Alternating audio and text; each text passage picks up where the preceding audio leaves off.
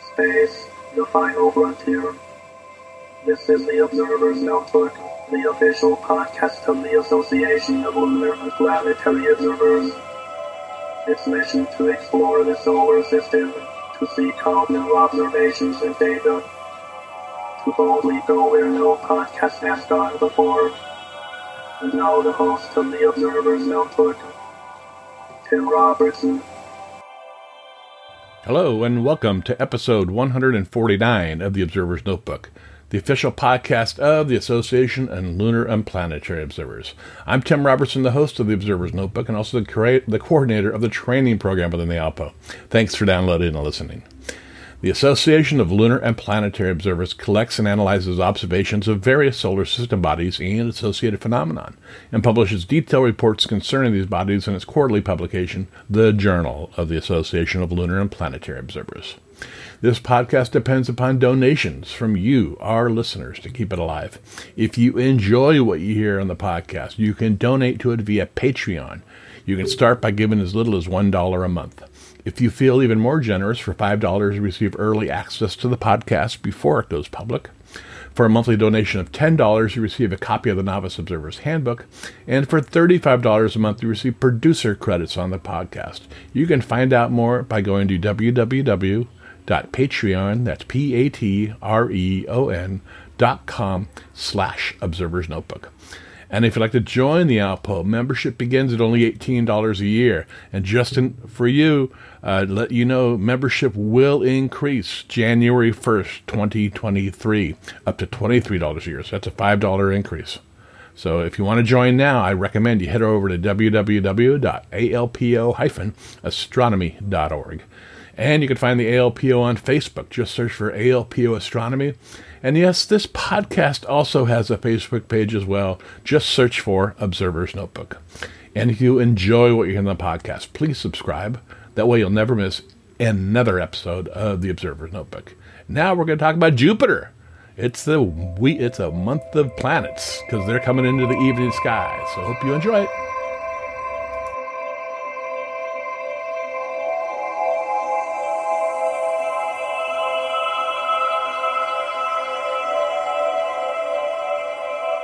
All right, I'd like to welcome everybody back to this edition of the Observer's Notebook podcast. And today we have a return visitor, the assistant coordinator of the. Are you still assistant coordinator of the Jupiter section? I'm coordinator now. Okay, all right. Richard Schmude, welcome to the podcast, Richard. Oh, thank you. Thank you, Tim. Now, before we get talking about Jupiter, why don't you just give everybody a little bit of background about yourself?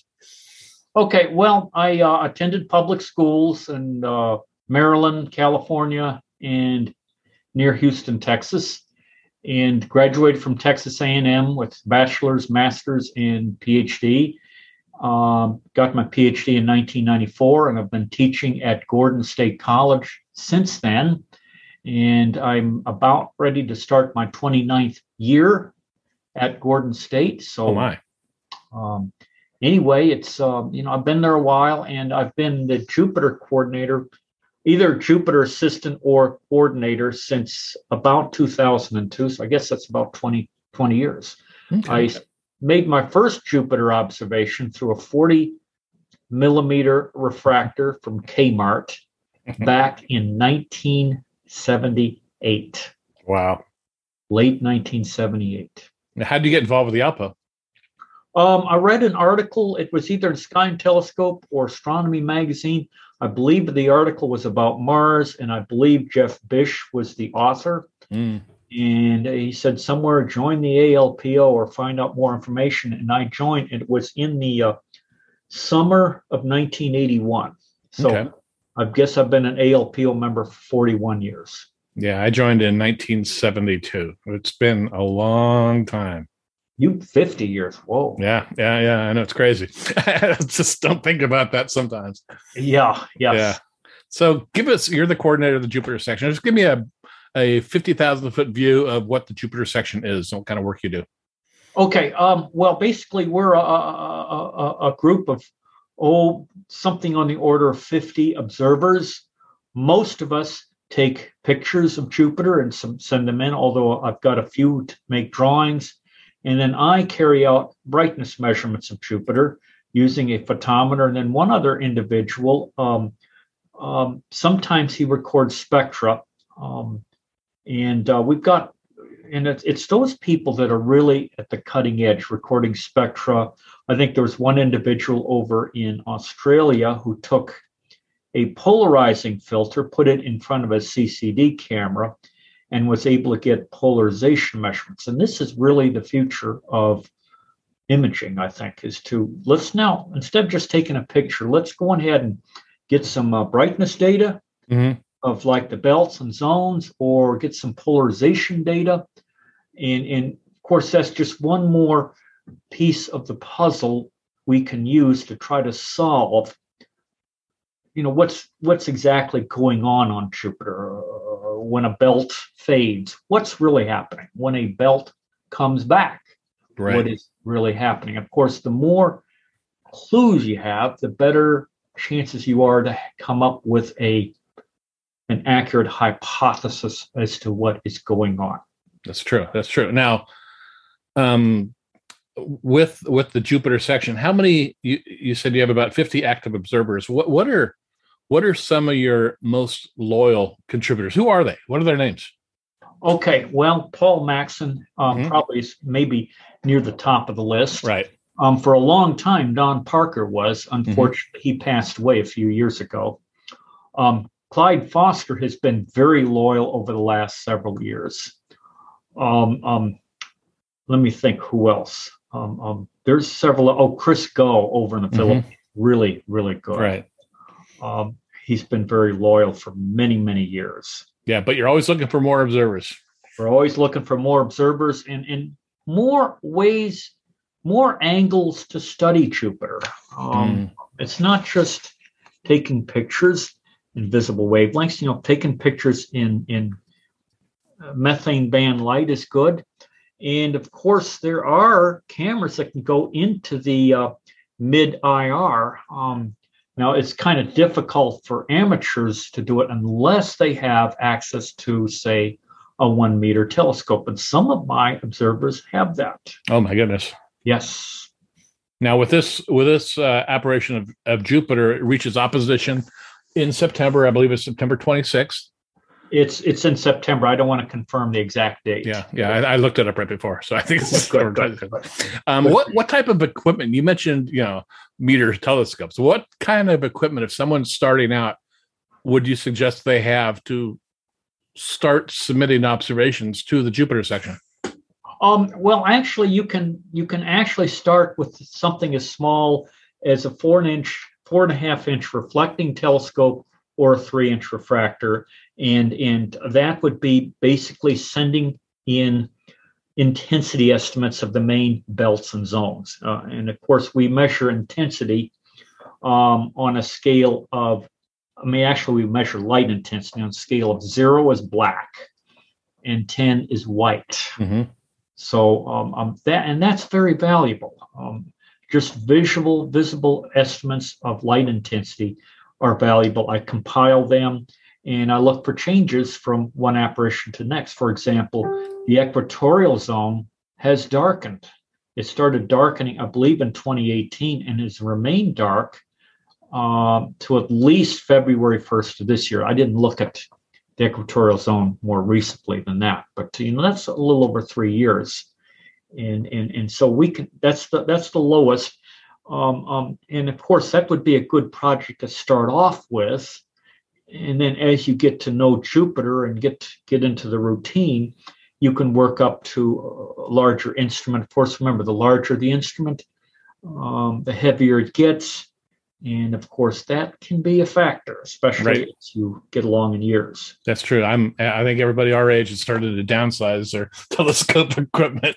Yes. Yeah. Okay, you mentioned imaging, but what about like drawings? Are those still valuable to the Jupiter section? I feel they are. And the reason why is we need to have historical continuity. We have basically a series of drawings going back to the 19th century, pretty consistently. We have drawings before that, but they're not consistent. And so we need to have sort of a historical continuity. So yes, I do encourage drawings, either color drawings or drawings done in black and white. One person who has consistently done drawings is Michael Sweatman over in Arizona. Very good. Now, other than full disk drawings, what other type of observing programs are there within the Jupiter section? Okay, well, we have transit timings. That was a very big section, say, in the late 20th century. That data can still be valuable. However, we have so many excellent images now. All I have to do is hold up a grid to an image. Right. And I can get the longitude and latitude of features.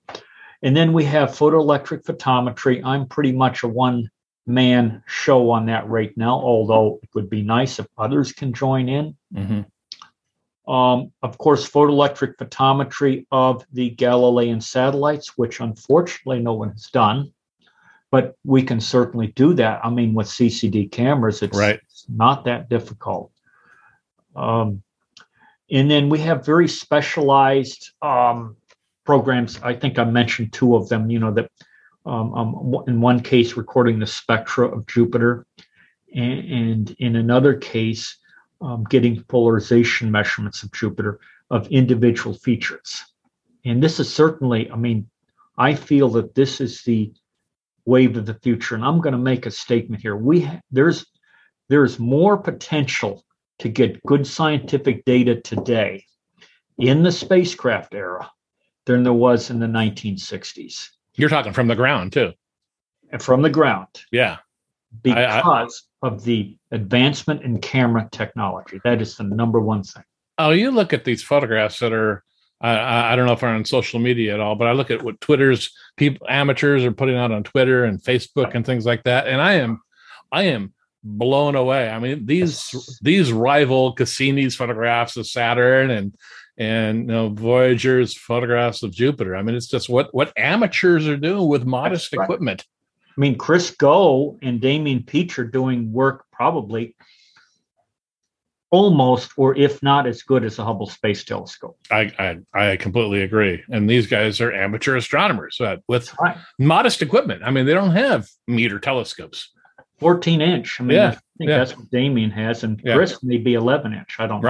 Right. But it's the skills that they show once they get the image in the processing of the image that's really mind-blowing what they can do with it. Exactly. Yeah. Well, Jupiter, like I mentioned, reaches opposition, which is oppositions when the planet rises, when the sun sets. It's directly opposite the sun in the sky.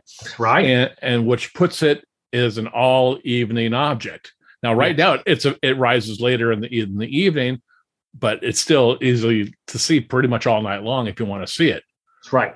Yes. So what are some of the things you're looking for, or what are some of the things you've seen so far in observations you've received of Jupiter?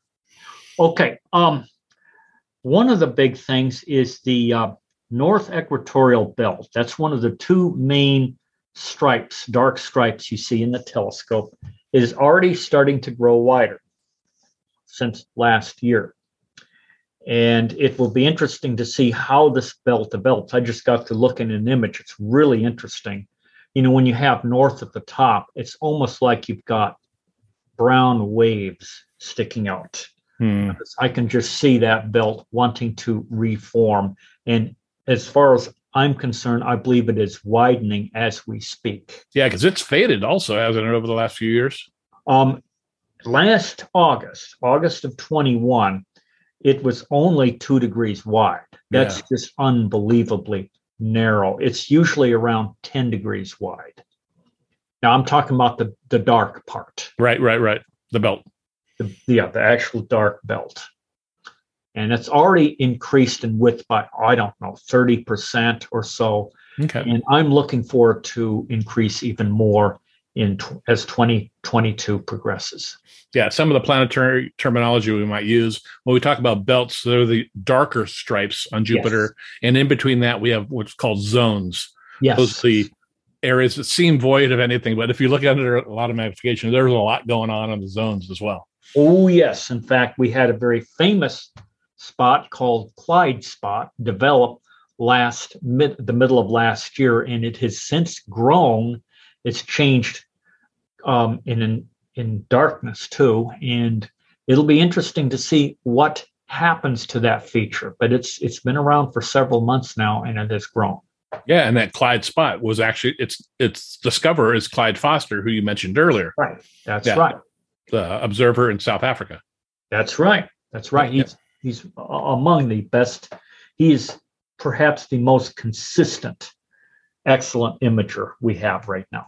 Yeah. In fact, at our recent ALPL conference, he was awarded the Walter Haas Observers Award. And rightfully so. And rightfully so, right? Well deserved. Yeah. Long overdue, too, I believe. I believe so, yes. Yeah. So what are some other things we're seeing on Jupiter that are interesting? Okay. Or that people should look out for when they observe Jupiter this year? Well, Great Red Spot is always something to be on the lookout for.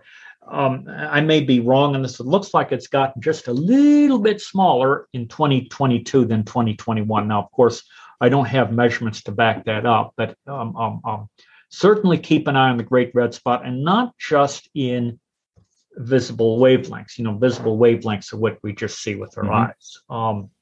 Look in the methane band images. People are submitting some really good methane band images, and there is some interesting detail in the Great Red Spot, even in methane band images.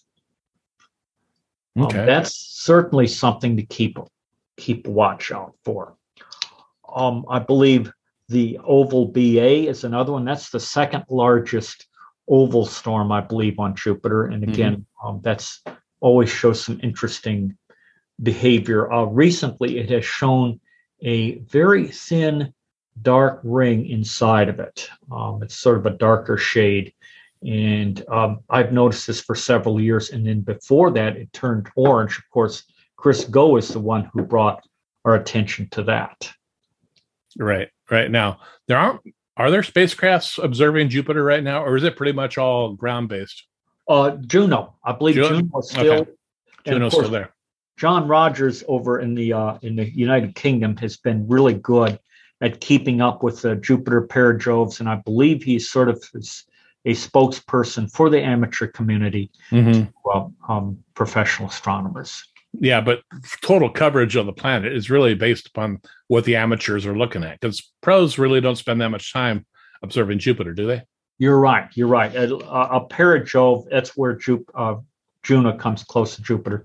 It might be once every, I don't know, I'm just picking a number out of my head, 6 weeks or 8 weeks. Yeah.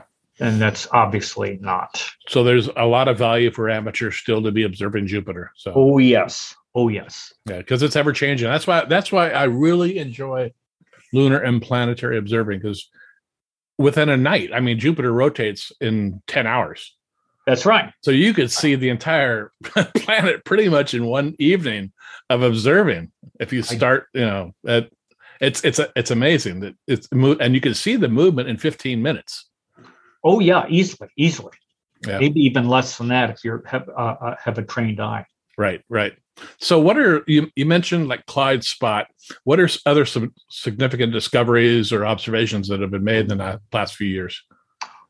Okay. Well, last year there was a very interesting loop pattern around the Great Red Spot. It had some very tiny dark spots, and it kind of moved around the Great Red Spot. There has been some, I guess I'd call them ovals, but they look like dark rings on the southern edge of the South Equatorial Belt. And what these do is they move along the belt, and then they collide with the Great Red Spot. And this was especially the case in 2020. And of course, we had major flaking events. That's where a portion of the Great Red Spot appeared to just leave the Great Red Spot, become a smaller red fragment, if you will, of the Great Red Spot. And we called those flakes.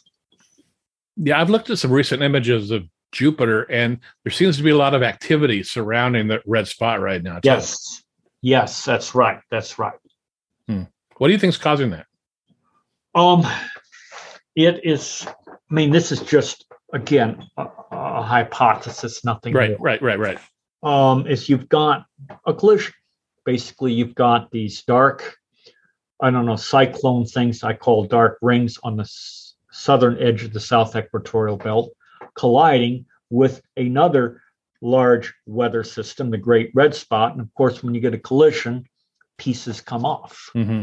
And so that's what I think is going on. That makes sense. And but I stand corrected. And again, we need more polarization measurements. We need more disk resolved data. This is where you can actually get the brightness of, say, the Great Red Spot, or even a part of the Great Red Spot using a CCD image. You can actually do that. Now, we have the technology to do that, but it is going to take a bit of work to actually do that. But people are capable. They're smart. Yeah, there's a lot of nice images out there on the internet of Jupiter right now because it's becoming easier to see in the evening sky. Yes. And I've actually reached out to a few of those observers, like I've seen on Facebook, because this is a beautiful image. What have you done with it? Well, I posted it on Facebook. No, send it to the ALPO. Send it into the ALPO. Let us use it in our research and in our studies. So it's something a lot of these people never even think about. Yes. Well, if you're taking images of Jupiter and you're listening to this podcast and you're not a member of the ALPO, or you don't think your image is good enough, send it in. Please trust me. We will take any and all images of Jupiter because you might be observing at a time that no one else in the world is seeing it, and you might discover something. You never know, like Clyde's spot. That's right, or a new impact flash. In fact, that's another thing I hope people can keep an eye on. It's a hypothesis that I guess Frank Maleo and myself have come up, and that is impacts may be more frequent when Jupiter is close to the sun and closer to the asteroid belts. In the next year, Jupiter is going to be about as close as it can get to the asteroid belt. It'll actually be closest in January of 2023, but even now, it's very close. And so I would expect a higher frequency of impacts than normal for the next year or so. That sounds like a future article in the journal. Yes. Actually, it's part of my current Jupiter apparition report that I'm finishing up. So, okay, good. We'll see it in the ALPO. I look forward to seeing that in the journal. So, is there anything else you want to add about this particular apparition of Jupiter?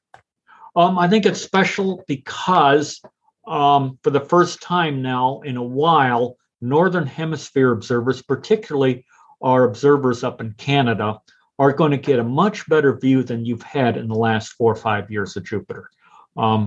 It is now, I believe, and since the opposition's in late September, it will have a northerly declination, and that will only improve in the next few years. And so Jupiter's going to rise higher in the sky for people in the United States, or in the continental United States, Canada, and it's in Europe too. And it's just going to get better as we approach the year around 2026. Fantastic. Yeah, I can't yet get myself out of bed early enough to see it right now. But in the coming months, I'm sure this will be a major target of mine too, as it should be everybody else, because Jupiter is just a remarkable planet to watch. It's bright. It's the second brightest planet right now behind Venus, and Venus is going to be in conjunction with the sun, so you won't even be able to see it. So Jupiter, very shortly, will be the brightest planet in the sky. It's true. Yeah. So you mentioned the journal. Is there anywhere else where you publish observations from the section? For ALPO observations, the journal is the primary section. Okay. Now, I am working on a specialized photometry paper, and it talks about several of the planets, including Jupiter, and that is hopefully going to appear in the Georgia Journal of Science. A long time ago, a coworker and I submitted a paper to the Journal of the Royal Astronomical Society of Canada, and I think I did send in another paper to the Georgia Journal of Science. It was basically a summary of the width of the North Equatorial Belt over like 20 or 22 years. Interesting. Yeah, and I want to mention to our listeners too, if you find this talk interesting, Richard gave 3 presentations at our recent ALPO conference, and all of those are available on our ALPO YouTube channel as well. He talked about photometric photometry. He talked about Jupiter, and your third one was the remote planets. Yes, you got it right. So really, I would suggest you, if you weren't able to attend, those talks are available forever on the YouTube. So just look up our YouTube channel, and you can listen to both days of the conference on the channel. It's pretty cool. We had a lot of interesting talks, but Richard did 3. You went above and beyond, sir. Thank you. Thank you. So what do you see for the future of the Jupiter section? Okay, what I see is we're going to continue getting good images. Hopefully, we're going to continue to see photometry. And what I'm really hoping is that we can join the two together. In other words, when you take a picture of Jupiter, you've got all shades of color. And of course, you if you do it monochrome, you're going to get all shades of gray. Mm-hmm. And what we need is absolute brightness measurements of like the Great Red Spot or Oval BA or the North Equatorial Belt. In other words, actually get quantitative brightness values of those features. Get a number that can be measured from the image. Okay. We're able to do it with the eyeball, but unfortunately, that's not as accurate as we would like it to be. But that's the future. We're going to we have the potential to have a great deal of new worthwhile studies on how the belts darken, how much they darken. And of course, this will enable us to better predict what's going on and better understand what happens, say, when a belt fades away. And so I see that happening. I think we're going to have more wavelengths of light being used to study Jupiter. In fact, possibly even radio. I mean, that is a possible new ALPO section. It's a radio section. And so I think we're going to have more of a diversified set of data, if that makes sense. I mean, 100 years ago, about the only thing you had were drawings. Right.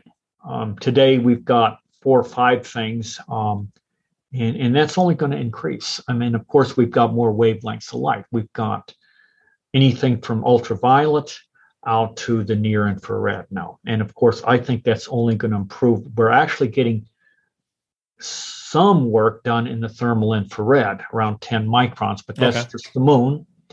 You really need a big telescope to do that for Jupiter, but people are getting access to these 1 and 2 meter telescopes. Right. Thanks to computer technology. So what about the 4 Jovan moons? Is there science to be done with those? Yes. Photometry is one area that we can do. A second area is Io. Io is an interesting moon because it is volcanically active. Its surface can change. Also, it is warm.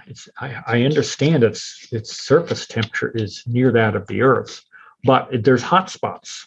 And of course, that can be detected in the thermal infrared. And then, of course, for the we've got, I think it was Frederick Pilcher did a paper on Himalaya. That is one of the fainter moons of Jupiter. It's around magnitude 15, but that's well within the range of, say, a 10-inch telescope and CCD camera. That's you can get probably 1% photometry with that on a moonless night. Interesting. Yeah, I've often wondered that. I mean, is there science to be had from the moons of Jupiter? Yes, they're all different. I mean, you look at the 4 Jovan moons, and they are completely different from one another. But here's the thing, though: to do science, you have to know what people have done, and that includes the spacecraft. The spacecraft have imaged, I believe, all the surfaces of all 4 moons. Yes. We already know what they look like in visible light. But, I mean, that's why I mentioned Io. Io can change. Right. That's true. The others probably will not change. I might be wrong on that, but they probably won't. But Io for sure can be monitored. And of course, we can do photometry, and of course, even in the near infrared now, we can get. I've got J and H filter photometer now, and I can do photometry in those wavelengths, which a commercial CCD camera cannot even detect that. Okay. And what is J and H for our listeners? Those, let's say the J is sensitive to wavelengths of about 1.25 micrometers, and the H filter is sensitive to a wavelength of about 1.65 micrometers. And then, of course, there's even higher wavelengths than that. Professional astronomers are able to do that.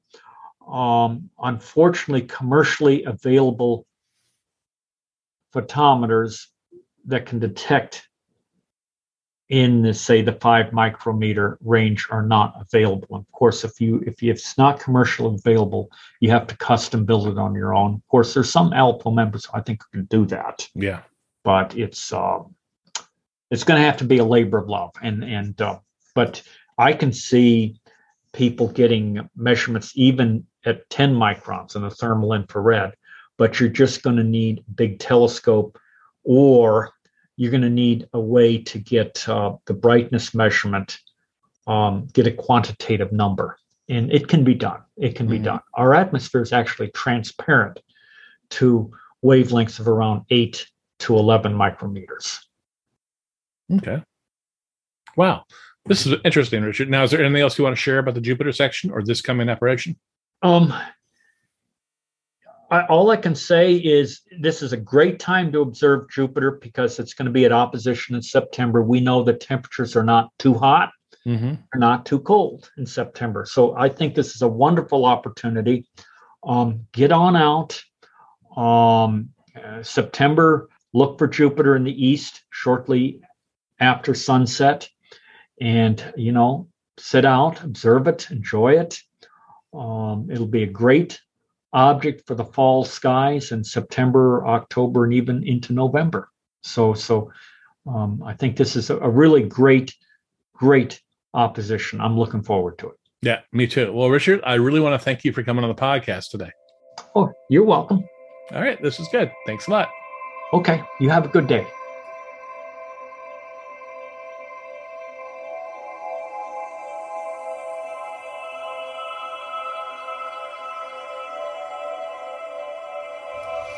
All right. Well, I want to thank Richard Schmude for coming on today to talk about Jupiter and the upcoming apparition. I want you to get out there and observe Jupiter. It's going to look pretty awesome this year. We upload new episodes of the Observer's Notebook on the 1st and 15th of every month. You can subscribe to us on iTunes. If you do, please rate us and review us. I really would appreciate it. It brings more people onto the podcast. You can also listen to us on Apple Radio, iHeartRadio, SoundCloud, Spreaker, Google Play, Stitcher, Amazon Echo, Spotify, and also we are available on our YouTube channel as well. You can help support the podcast by donating to it via Patreon.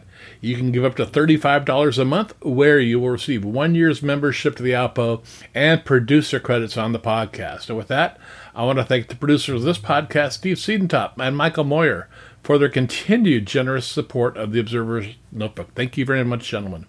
The link for the Patreon, as well as the link for the Alpo, is in the show notes.